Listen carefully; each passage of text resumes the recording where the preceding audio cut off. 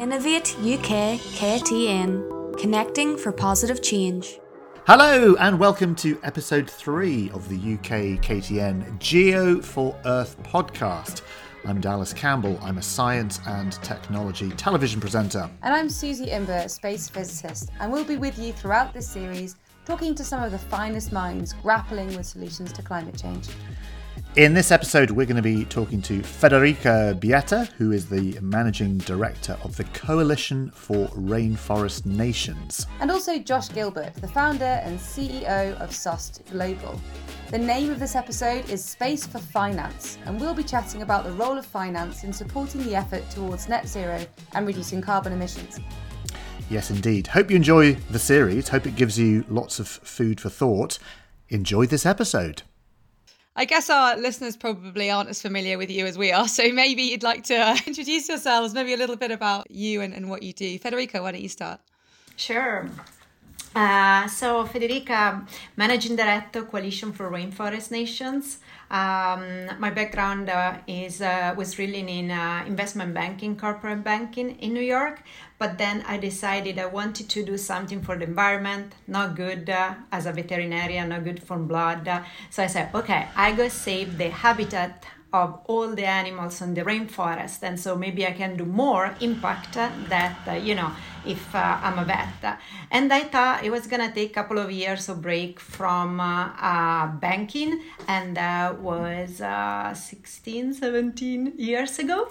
That's how long, it took to create a mechanism of RED+, which I'm going to talk to you about more also. What does it mean, RED+?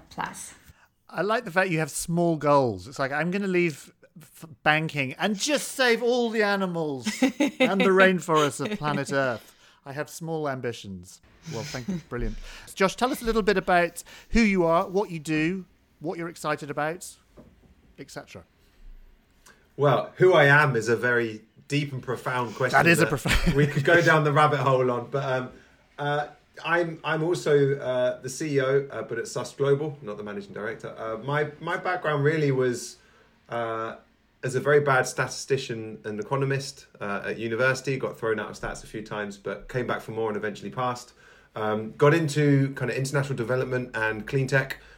Became obsessed with geospatial analytics, fundamentally as a fan, really, as like a fanboy, kind of saying, look, this type of technology is really cool. It can change the world. Look at all of these customers that I work with that could do it, but I was very non-technical. I met my co-founder, Gopal, who is very technical. He was the head of analytics at Planet Labs, which operates a huge, the largest commercial satellite system ever. And I said to him, hey, I've got a great idea that you should quit your job and come join me to take geospatial data and learn how to analyze climate change, look at climate-related risks, look at climate-related opportunities, some of them within finance. So it's a long way of ending up at SOST Global, where now we take those very technologies, use satellite data, run validation on global climate models, and provide useful climate intelligence to our customers. Oh, that's fantastic. Gosh, we have so much to unpack in this episode. Great stuff. Just very quick, who are your customers, Josh? Just what kind of people use SOST Global? It really ranges. So we're not experts in finance, right? We have financial customers, but I'm sure, Federica, if we had a conversation about some of the models that you used back in your banking days, my eyes would kind of glaze over and I'd be very confused. But it's a good thing, right? So we provide the data integrations for climate data. It means we can serve finance, so we have customers in finance. Data providers themselves, so like these large kind of firms that sell the data that then asset managers or bankers kind of analyze. Working with large corporates, help them understand like what's the risk of their factory catching on fire or flooding, bad stuff happening. I've got a couple of projects with some NGOs as well. So yeah, a real broad range. We're trying to build the foundational climate data layer with the idea that then other smart people do kind of even smarter things with it in their own areas. Great. So I was just going to start with Federica, actually, because you were obviously at COP26. And we were wondering whether you were satisfied with the outcome. Like, what's the next step now? Were you happy with what came out of COP26? What a deep question, so much to say. Definitely COP26 was a step forward. Major emitters agreed to face down coal. There was also the book on Article 6, the rule book, and in particular Article 6 that was completed. So it was definitely a step forward. There was also a major announcement at the beginning of the COP on forest that, of course, we deeply care. Boris Johnson and few others with few companies talking about the importance of forest and also committing about 19 billions for that. So very positive. Can you just tell us what Article 6 is? Sorry, I think maybe I missed that, but what was the Article 6 that you talked about? Article 6 is one of the articles of the Paris Agreement that was uncompleted, and it was the missing element that needed to be finished now for 4 years. And finally, COP26 was the day. It's not completely finished, meaning there are some rules that needs to be finalized, but the overall architecture is there. And basically, it's gonna tell how companies or other governments can help and exchange credits among themselves to make sure that the reductions are achieved to achieve the 1.5 global goal. And so it's going to give us the accounting or how it needs to be accounting for, and that really also for Josh, how, everything needs to be balanced out at the end of the day. So that's good. The good part, is that enough? Clearly it's not enough. We saw the latest IPCC report came out last week. We really need to peak the emission by 2025, and we need to decrease of 43% all the global emission by 2030. So we're talking big numbers. Is the NDC that we have now, they're going to get us there? No. And that's why countries are already submitting new national determined contributions. That's what NDC stands for, is their commitment, what they're going to do to reduce the emissions. And so, step forward, not enough. The other element very dear for us, unfortunately, forest and also adaptation were really left out of the big deal of the Glasgow Pact. While there was a commitment outside the UNFCCC of, irrelevant forest and providing 19 billion, this is another probably commitments that we had in the past. We had it in Copenhagen, we had it after, at the UN General Assembly, etc. The analysis really that we need about 45 billion to 460 billion per year to stop the rate of deforestation and then focus on the removal side and building back. So clearly 19 billion are awfully inadequate, and we're talking 45 billions to 400 billions per year, because we need to understand we're asking rainforest countries to develop differently in a sustainable way, and so they need to switch how they're creating their GDP from logging, from maybe agriculture, a big scale, in a different way, preserving the forest. And so that's why we're talking about big numbers and big finance. Last but not least, the other things that was really left behind during COP26 is really adaptation, very important for rainforest country, but for African country, for small island states. At the moment, adaptation is funded by developing countries to one Article 6.4, when there is the exchange of those credits between countries, 5% of this needs to be cut off and donated to adaptation. You understand that it's going to be really a minimum amount really for the needs that adaptation is going to have. So we are really looking forward to Egypt, to COP27, to bring back a balance and inclusivities. Fantastic. You mentioned 19 billion and the fact that that's not going to be enough. But it seems that most of the sort of vulnerable nations are struggling to access funds more broadly for this. Can you tell us a little bit about how the Coalition of Rainforest Nations helps people to secure the finance they need? Absolutely. So climate justice is about direct access. And so that's what the coalition is really focusing on, to make sure that rainforest countries can have a direct access to finance. There is all voluntary standards that have been created outside the UNFCCC, not using the same rules that have intermediaries where there are project developers that basically get the funding, and only a minimum part of 20-30% really goes to the community and goes to the countries where actually the reduction are happening. We need to change that. Otherwise, we would never scale, and we would never able to achieve the 1.5 degrees.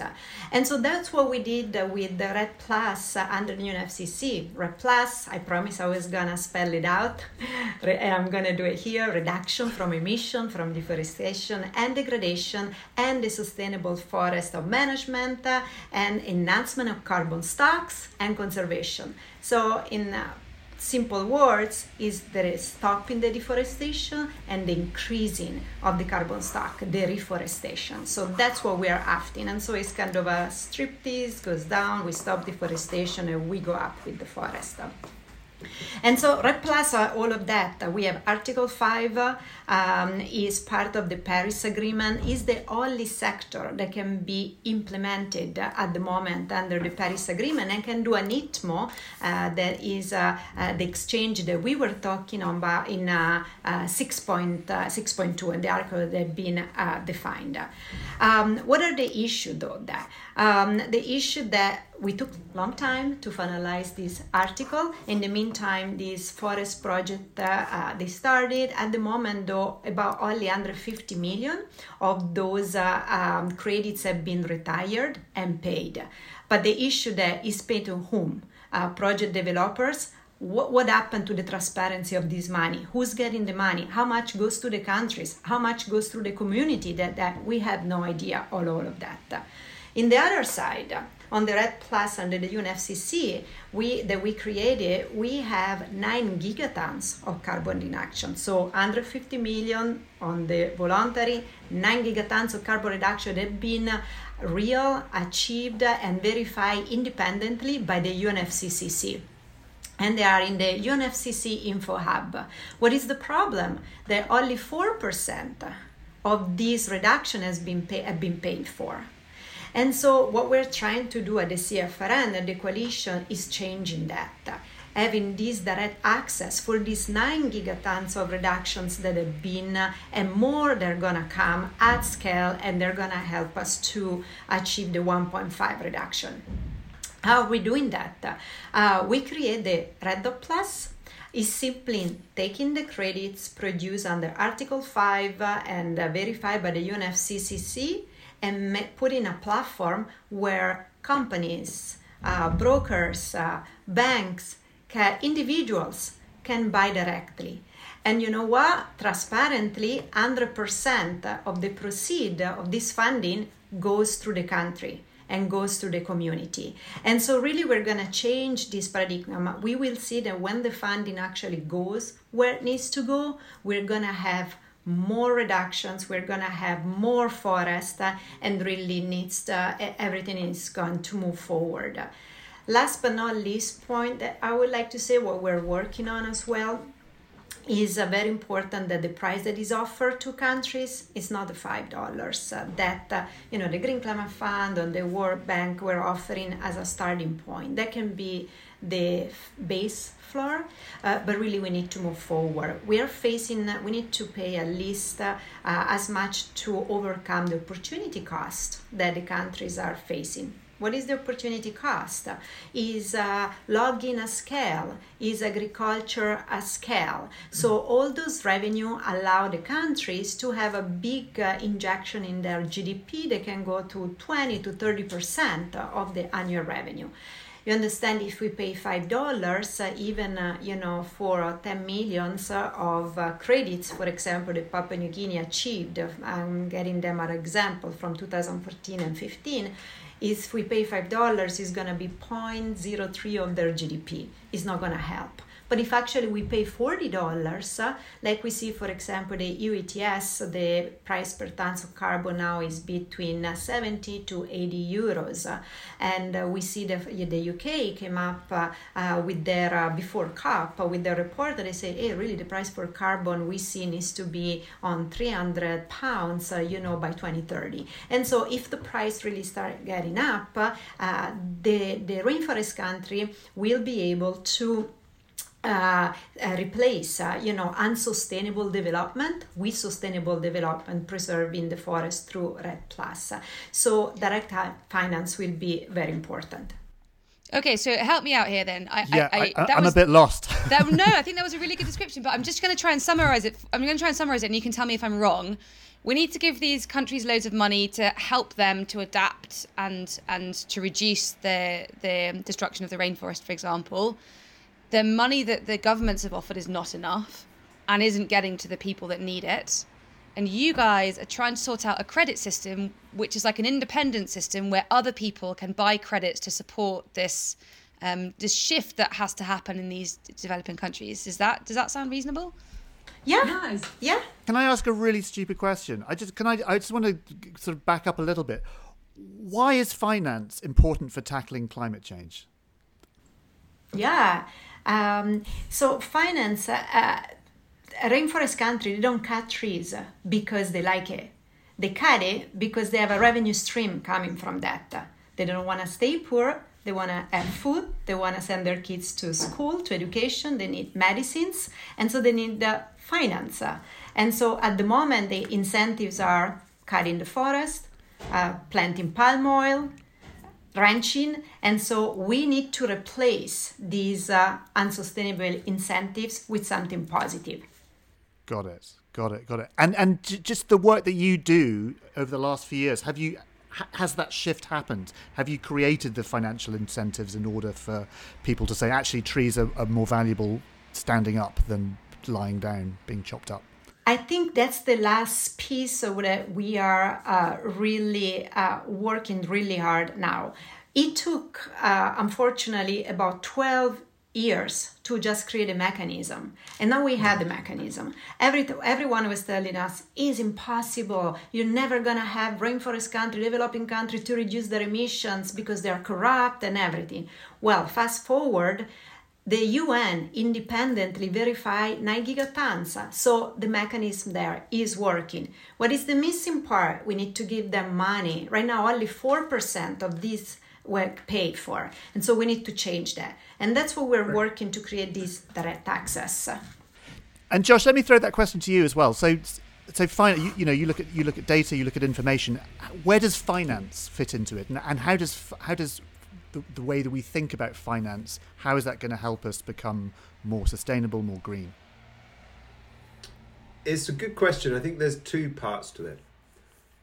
Obviously, finance is kind of one of the core industries that makes the world go around. It kind of obviously deploys capital, moves capital around, provides capital. But I think the second part of it is more interesting, where finance has often had a very narrow view of like what's in a model or what's in like the relevant factors to assess value. And it ties in with everything Federica said, right? It's like,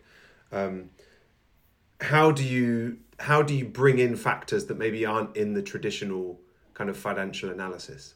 And I think something like environment, many of the things that we were looking at COP26, many of the things that both of us are working on, it's like these do have really tangible impacts on like financial value, as well as like, capital in other senses of the word, right? Like forest capital or social capital or any of those other sources, right? So I think finance makes the world go round. It is continually kind of just this kind of nexus of important and powerful people doing important and powerful stuff, but like breaking down those barriers around it and really bringing in kind of things that haven't traditionally been in the domain of finance is ultimately going to be the thing that helps us move away from kind of just focusing on like economic growth in and of itself, and actually recognizing that many alternative factors can come in and A, provide value, but also B, maybe do things like make sure the planet doesn't go up in flames as well, because you won't have many places to spend all that money if there's nothing left. Are financiers, is the world of finance, I think a lot of people don't really, see it or don't sort of conceive it as part of the solution to climate change. Do you think, is the world of finance on board with it all, I suppose? Are they prepared to change? Are you seeing the sort of the shift?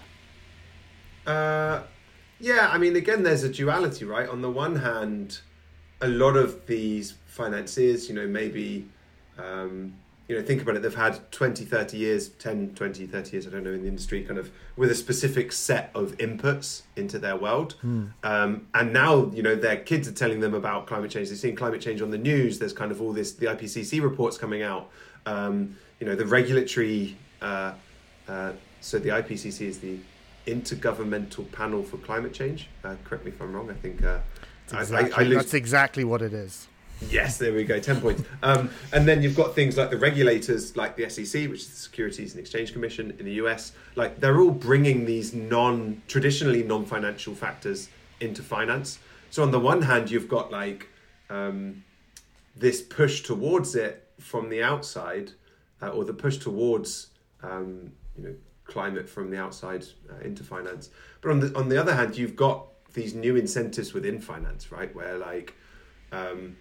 anybody in any job is ultimately kind of, there are economic incentives that are really important, right? Like if however much my employees love their jobs, they say if we had no money and we said, right, there's no pay, you wonder who's going to turn up tomorrow, right? I'm sure there are some very passionate people about what they do that, but in finance, right, having the incentives to really engage with these kind of things is actually a massive driver as well. So ESG, which is environment, social and governance issues, are now kind of I think it's something like by 2030, 1/3 of all assets under management in the world are going to be ESG related. So it's $40 trillion in assets are going to be kind of related to these things. So it's this huge shift where not only is it good for the planet to change, but actually within finance, I think there are a lot more incentives for the banks and the investors and the asset managers to actually bring in environmentally related things. Now, there's a big question within that, which is how do you know what's actually good for the planet, and how do you know what's wrapped up in this made-up ESG word? That's my next question, is how do you use your data in order for people to be able to make decisions? Yeah. So we mentioned it in the pre-talk, and greenwashing is something obviously that's prevalent and is endemic if you have these two forces, right? If you have people that suddenly think, hang on, we can make a lot of money from talking more about stuff that's green, they're going to try and find ways to make money from it, right? So whether it's green bonds, which kind of have pretty dubious foundations sometimes, so an oil and gas major or an energy company that kind of fracks and drills stuff out of the ground for their business can say oh, but we're taking this loan to plant some trees, and then all of a sudden they get a much better rate on the bonds that they're taking, and there's economic incentives, but not necessarily planetary incentives. So yeah, there are real issues in that. I think one of the ways that our data kind of helps change that. So we ultimately, our expertise and our background is in satellite and geospatial data, right? And a good proxy is you think about geopolitical stuff. So North Korea or Iran, they say, oh, we're going to demilitarize or denuclearize, and then you get these images in the news that say they're seen launching rockets from this site, or they're seen to be firing up the nuclear plants again. And satellite data and geospatial data can be used similarly in focusing on making sure that people are doing what they say they are in finance and in corporations. So looking at what's actually happening on the ground. So, for example, with emissions, carbon accounting is done today from a balance sheet. It's kind of a bastardized econometric kind of analysis. And it's a very bad judge, right? You say, these are our scope 1, these are our scope 2, these are our scope 3 emissions. But it's kind of based upon really top level, vague kind of numbers. With satellite data, we've done a project with the European Space Agency where we've been working in metals and commodities supply chains, where you can monitor the atmospheric conditions over these mines and basically call BS and say everybody's having these net zero commitments, but we can see with satellites, like, are the emissions going up or are they going down or are they staying the same? So it's one example of how, us using geospatial data, bringing it into what we call climate intelligence, to kind of help people get smart on what's really going on rather than what's making people money. Governments must hate you. Yeah. The governments oil companies like us, must hate you. Yeah. Well, interestingly, there's a lot of oil or maybe companies that not. are transitioning, and Is there a lot? Is there a lot of BS? And like when I think in my imagination, everyone's going to be just very honest about what they're trying to do, but maybe not. Maybe I'm being naive. I mean, we're all hypocrites, right? Myself included. But yes, there is a lot of BS. Okay. Tell me about who's funding this work. I mean, imagine that you're looking at emissions from a particular area and you're determining whether or not people are living up to what they're claiming they're doing. Their company's not funding you to do that work because they don't want you to find out that they aren't doing it. So where is your client in this? Is it the government, or is it, who is it who's funding the work that you're doing on some of this? Yeah, so government and NGOs are interested in this type of work. They tend to be really important projects, but often there can be other incentives on these projects. There can be a bit more bureaucracy. There's maybe less kind of economic returns, and it can take a lot longer. And often you question the impacts, I guess, as well. It's not me being really callous. Like, I think some of these projects can be really important. But one of the most exciting areas for us kind of comes back to finance, right? Like, if you can prove that there's alpha in like investing in green companies that are actually green, or investing in companies that are like building resiliency into their factories in the case of climate risks, I actually think that's one of the most exciting customer sets that we have.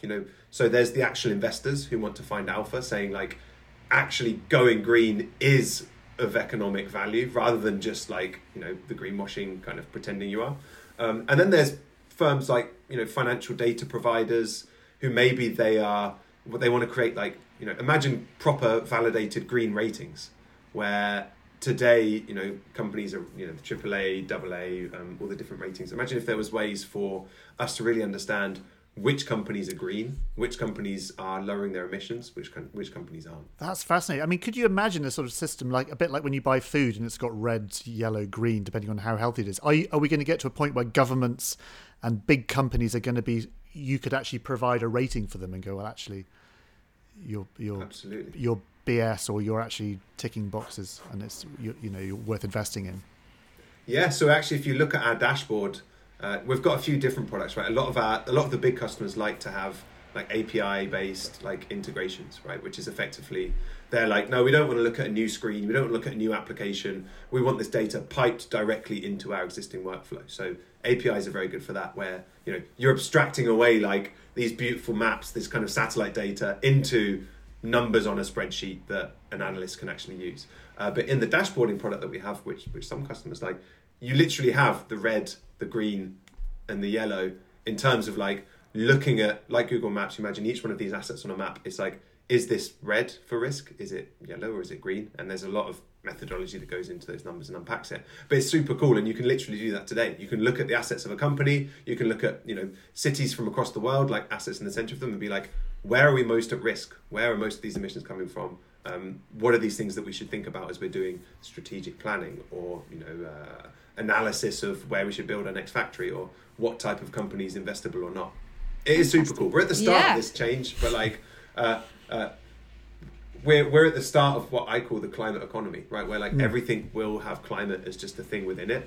But we're kind of coming back to the greenwashing thing, we're in like the pets.com stage of the climate economy, right? There's all of these made up companies launching this stuff, and you're never sure what's real and what's not. The trouble is we do get a bit distracted. When COP was happening in Glasgow last year, we were all talking about it, and it was top of the news agenda, and Greta was all over the news, and all this stuff was all over, and we were all very excited. And then stuff happens, life happens, wars happen, Ukraine happens, Brexit, and is there a danger of we just can't keep it at the top of the agenda long enough? Or is it all just happening underneath the surface? And here's the thing. I'll do a really quick answer, Frederic, and then we can get your take. But like, COP was a big deal in terms of the papers, right? But like, when I I wasn't allowed in the blue zone, in the VIP zone. You know, I was slumming it in the meetings around Glasgow, speaking at a few other events, right? But there was this big hubris, and there was lots of celebs there, and then lots of people were kind of deeply unhappy with the outcomes. A lot of the things that move us forward are really nerdy, right? Like the SEC regulations that I talked about earlier, right? They're coming in 2024, and every single company in the US will have to disclose their climate-related emissions and stuff. And like there are, and in the EU and in the UK, there's similar things happening. I guess the point is like a lot of the time it's the things that don't make the big headlines that are really quite regulatory and boring, but kind of become both market makers for startups, but also like massive drivers of change, even more so than maybe, I don't know, Leo DiCaprio turning up at COP. And as much as we all love Leo, I wonder how much of a benefit all these celebs kind of turning up for photo shoot does in driving us forward. Well, I suppose, I mean, it piques the public interest, I suppose. Federica's nodding there. I'm quite optimistic. I mean, I feel that, the IPCC keeps telling us, but it also is trying to reach individuals, trying to reach the global quite deeply. We see it every day. We have really few years left and to make an impact, and the message is coming through. So I'm quite optimistic. There is a lot of confusion, a lot of greenwashing. I agree with Josh. And Josh, next year I give you the access to the cool zone, to the blue zone. So now only DiCaprio, even you. Were you in the blue zone? I mean, in the old zones. I'm good or bad. She's all zone. Nice. Access all zone. Yeah. I have another question for you, Federica, actually, about how you see the role of collaboration in supporting our net zero ambitions. Yeah, after this, I'm interested to talk even to Josh to see if actually we can start collaboration. There is a lot of greenwashing, the rainforest part, etc. And sometimes we call out, but we want, independently verify and call it out. It's going to add much strength. So that's one partnership I would definitely love to look deeper into that. CFRN is all about partnership because we feel that's the only way really we can move issues forward. And for example, when we start RED Plus under the UNFCCC, we needed to build some comfort, reduce the risks, and see there was options. So we say to the World Bank, hey, everybody trusts you, World Bank. Would you like to create a little fora for us where unofficially developing countries can come together and discuss those issues? And so that became the FCPF, basically the Carbon Forest Facility of the World Bank. But that was the partnership of the CFRN and World Bank demystifying and allow a space where safely everybody could exchange views and build trust and put some money and then move forward into the UNFCCC. The other partnership that we're really working now is again with banks and with companies where we need to educate them that there is this RED Plus scale, national level, where they have national satellites that fly over the countries and ground truthing, and developing countries report the reduction, and those are real and verified. And so if they want to they have all these carbon neutrality, carbon positive pledges, buy credits for whatever you cannot reduce, because the internal reduction is still priority, but whatever you cannot reduce, buy directly from the rainforest countries that they're doing this reduction area. So we're working right now with the BNP Paribas, we're working with NatWest to create those partnerships. And last but not least, we're working to the point also Josh was sharing with EY, the global auditing partners, to see all those companies that are doing those pledges and carbon neutrality. What is the accounting, the carbon accounting? What is real? Scope 1, Scope 2, Scope 3? What is include, not include? And maybe we should create a new one, because actually this one, Scope 1, 2, and 3 were created by a non-profit that were useful for the time, but now we're moving forward, and we should probably have the big fours, looking into that and standardize in a way that is going to be linked with the Paris Agreement. And so those are the partnerships that we're looking for behind also it's a partnership with Geo to get satellite data, with INPE. They all need to be support with financial incentives, but that's where we are now. One follow-up on that as well, right, is when you talk about the audit, coming back to what we were saying earlier about how some of the nerdy regulatory changes are, big drivers. One of the most important things in this US announcement that was made by Gary Gensler last week was the audit part, right? They said, oh, look, we have to do all these disclosures, that's already happened. But saying that they have to be audited is like a really small but serious additional layer where you get away from greenwashing, you get more towards this validation. And like, hopefully for companies like ours, right, where it's like, there is more need for validation in the data, because obviously auditors will be wanting to have better stuff to measure. That's really interesting. We're running out of time, but I just want to ask you both a sort of final thoughts. We've talked a lot about COP26. I want to talk about COP36. 10 years from now, what are we going to be? What's going to have happened? What are we going to be discussing? And what changes would you be most sort of proud to have made in the next decade? Well, COP36 will be held on Mars, right? So I think so. With Elon Musk, we'll all be on Starship, and we'll be.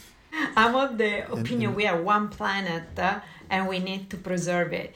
I hope 10 years from now, my dream is that we had 2 global stock take. So everybody was able to report that actually we have achieved the reductions of the 43% that the IPCC is requiring, and that we're focusing at that point on removals. And so increasing with the forest, increasing with everything else. We can also technology because we have achieved our goal. If not, it's going to be a really bleak environment that we're leaving to future generations, and I think we cannot afford to do that. So I see 10 years from now, companies, they're going to participate actively to this fora. They're going to be directly buying credits from rainforest countries, and there's going to be direct access, and we're going to have a more really sustainable environment. Great. All right. A good vision there. I look forward to talking to you again in 10 years' time and finding out if those things came true. Good stuff. I'm making notes. I'll be there. There's one thing though with that, right? There's the scary future that you were saying could happen. So for me in 10 years, it's like cyberpunk is obviously a genre that we all know about, right? Like Blade Runner or like, this kind of dystopian views of the future. I encourage anybody listening to go out and see solarpunk, which is a version of the future where you have verdant green pastures coupled with technology, and we live in harmony with nature in this kind of eco-utopian future. So that's what I'm imagining will be there for COP36, and it's also just super beautiful and inspiring kind of community of artists and writers. It's nice. But you wouldn't have sort of Tina Turner kind of in sort of leather and a kind of Thunderdome with sort of motorcycles and the full Mad Max dystopia, which is exciting. E-cycles, yeah, that would work. Flying e-cycles. Obviously, we still need Tina Turner there. But, exactly. A different modality. Sorry, Susie, this is a cultural reference too far. Susie's like, what the hell are you talking about? I'm lost, but that's okay. It was a Mad Max. It was a Mad Max future Federica dystopian and I are reference. Lost. Half of us are lost, but that's okay. But there's sort of 10 years in terms of finance. What's going to create your solar punk utopia? I think a layer of validation, so we know what we're investing in, and then the right integrations into the right areas of the economy to make it happen. It comes back to that collaboration thing, right? It's like we need collaboration, but we also need to have the data and the climate intelligence and the insights, to do those things. So for us, our aim at SUST is to be that foundational climate data layer. But then there's all these new amazing products, applications, services, processes, maybe stuff that we don't even know about, right? Like there could be these new kind of, finance nerds in a garage saying, if you add this, this, and this, you can create this new derivative which is validated and people can buy into that. And then everybody all of a sudden in society says, we want to invest into this ETF or this index instead of all of the, the ones full of ExxonMobil and Shell and all of these. I'm not mentioning any companies. There are other oil and gas companies available. But I think these secondary externalities and these derivatives from having better data, like the missions that us and Federica both have, I think that's the really exciting thing if we look forward into the future. Okay, that's it for this episode. Hope you enjoyed the discussion as much as we did. Thank you very, very much to Federica and to Josh for taking part. Thank you for your time. Thank you, most of all, for listening. And we very much look forward to your company next time. Don't forget to get in touch with Luca Badello or Andy Bennett at KTN if you'd like to chat or collaborate with them. And the links to the publication that go alongside this podcast, Net Zero and the Power of Place, are in the podcast description. See you next time. We'll see you next time. Bye. Bye. Innovate UK KTN, connecting for positive change.